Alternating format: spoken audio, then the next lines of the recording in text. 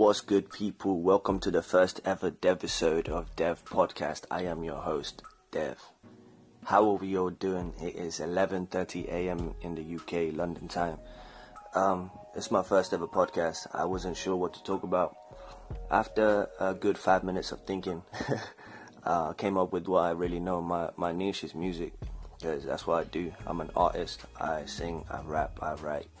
I record, I mix, master my vocals, I direct my videos with the help of my group, a collective I put together at university.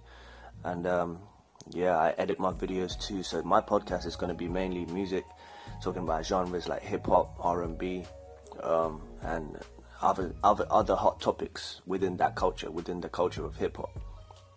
So if you're into all of this, then my podcast is the one for you. And we'll be talking about hot artists, who is popping, who's not, who's still, still on the wave, who's fallen off, who's dropping an album, who's dropped an album, what are my best artists, my favorite albums. We'll be rating and talking about, discussing, what's the word I'm looking for?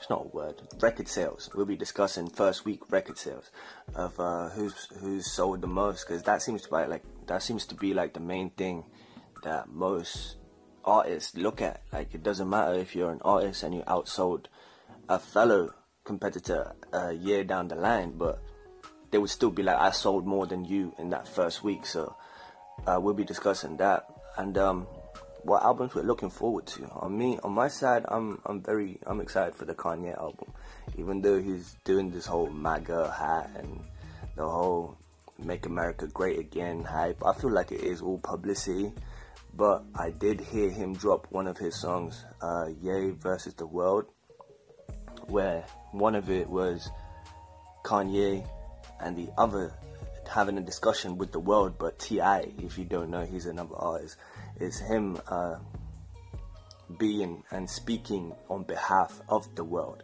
which I thought was very creative. And Kanye had a couple good points which kind of made sense. So I feel like he is making kind of smart moves. It seems to be a little bit working because major outlets are talking about it, like Complex. Most of the podcasts are talking about it, and he is the hot topic for the past week. So I'm looking forward to his album. I hope he can come out and justify his moves and why he did it. That's what I'm looking forward to, and see what he's going to say.